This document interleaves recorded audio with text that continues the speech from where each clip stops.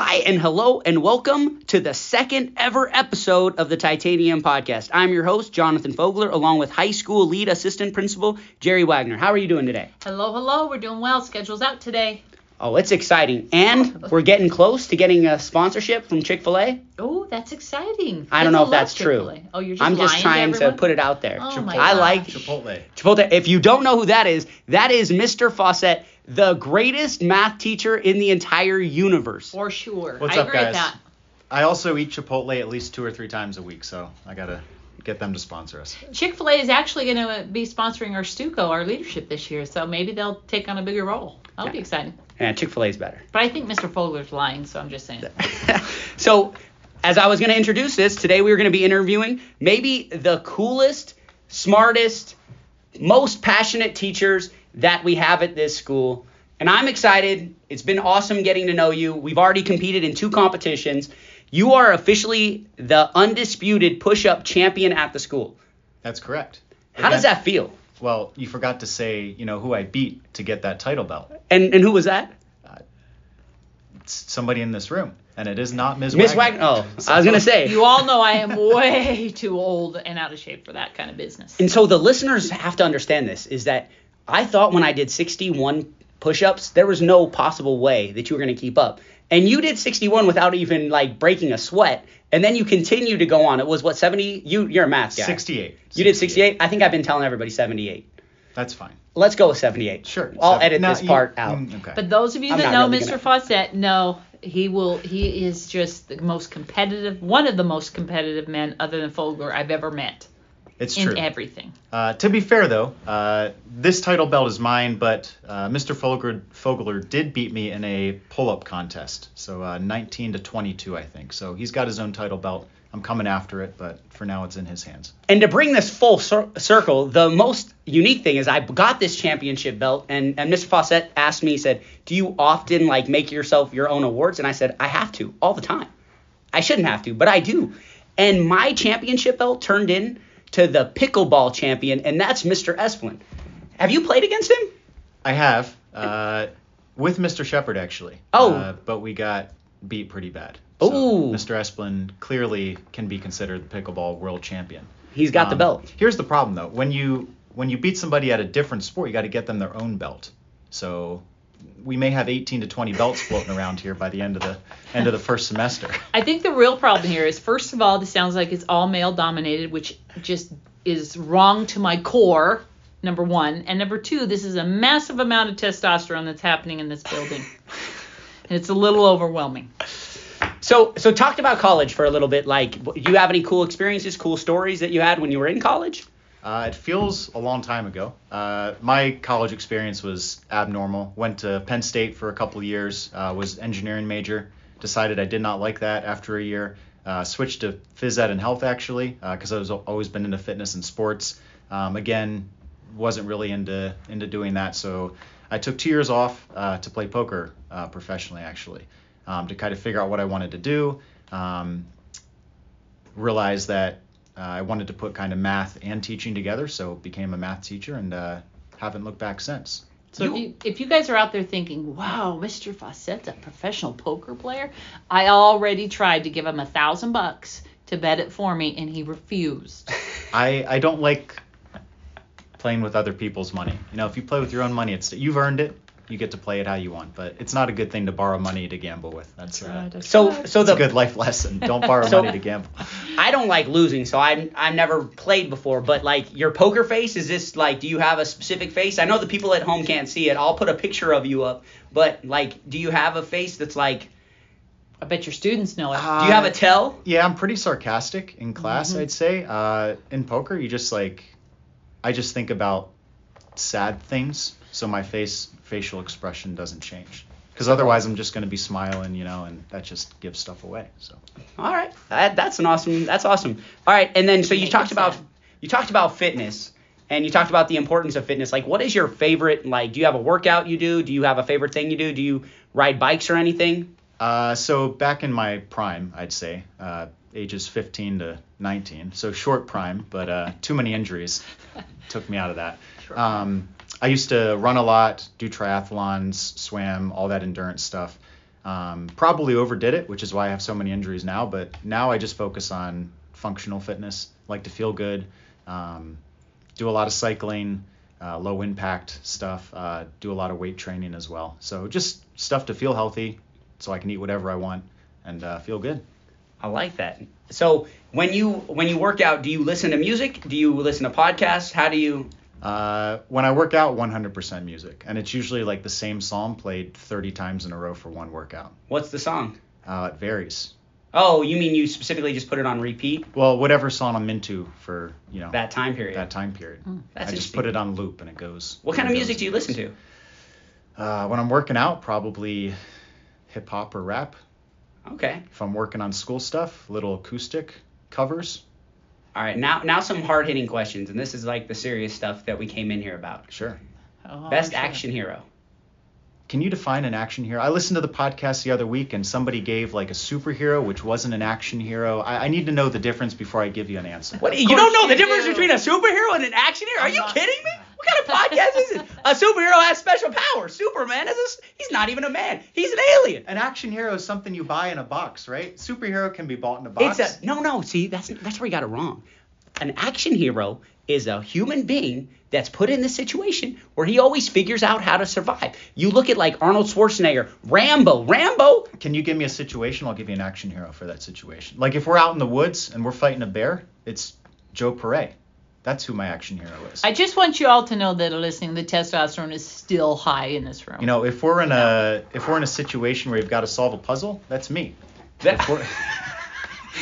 You're your favorite action hero? You talk about my confidence, you just said you're an action hero. If we're in a situation where I don't know, you can only do like 7 pull-ups, but you can't do any more, then I'm choosing Paul Shepard. Oh! Congratulations, Perret and Shepard. New titles. Okay, I think I've thought about this. Superman, for sure. He's a superhero. Yes. He's not an action hero. Yeah, he's an alien. We just established you can't pick him. No, I want to think about like an action, like Jason Bourne. They're not real. He's They're not just a real acting. person. What are you talking about? He's not a real person. I seen the movie. That's not Damon, is it not? No, not when he's not in the movie. They don't go, hey, Matt. They say Jason. Okay, you know who my action hero is? Who played special effects? Who played James? Who's like the most recent James Bond actor? Oh, Daniel Craig. That's it, Daniel Craig.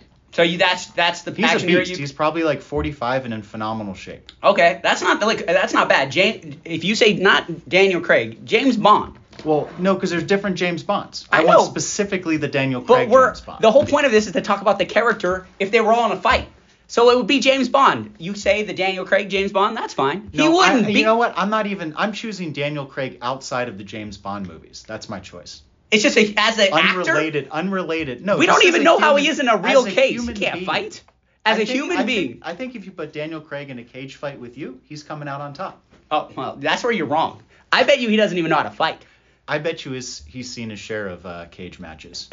Not like, If we were rehearsing a scene and he was like, I'm going to punch this way and I had to dodge it, maybe.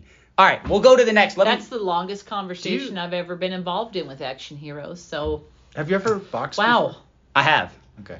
It's funny that you say that. So my best friend in high school is named Tim Bowman, and he did MMA, and so they took me in the ring to train. And that's the only time I've ever thrown up in a workout was when I was doing MMA boxing training, standing game. They put 3 minutes on the clock and you're fine, but you're using all your physical strength. And then you sit down for a second and you get back up and you do it again. After 4 rounds of that, I was throwing up everywhere. It's literally the hardest workout I've ever done in my life. Yeah, boxing's hard. I did a couple months of I did like a boxing club in college, and it was cardio. You have to be strong cardio-wise. And I'm not strong cardio. My only way I win is win the first round. Fun fact here, guys. Me and Mr. Fogler, man, can't even say your last name. You're good. Do you have a short? You say Mr. F. Just say Mr. F. But that's me. No, I mean I'm the Mr. F. I'm Mr. Original. The Mr. F. I'm the Mr. F. Mr. F. I'm the Wow. Mr. F. I'm just another Mr. F. There you go. Wow. Yeah. So we're doing the pull-up contest, and I thought the competition should be who can do the most pull-ups. No weights. Mr. Fogler wanted to do a contest where we had 75 weights hanging from our ankles because he thought that just doing pull-ups for about 60 seconds without weights was considered cardio. So I gladly informed him that if he wanted to do some real cardio, we could maybe run a marathon or something. 60 seconds of activity is cardio to Mr. Fogler. I was winded all day after the pull-ups. I could barely move. Ask my wife. I was like, what was I thinking? I felt like I did a marathon after that.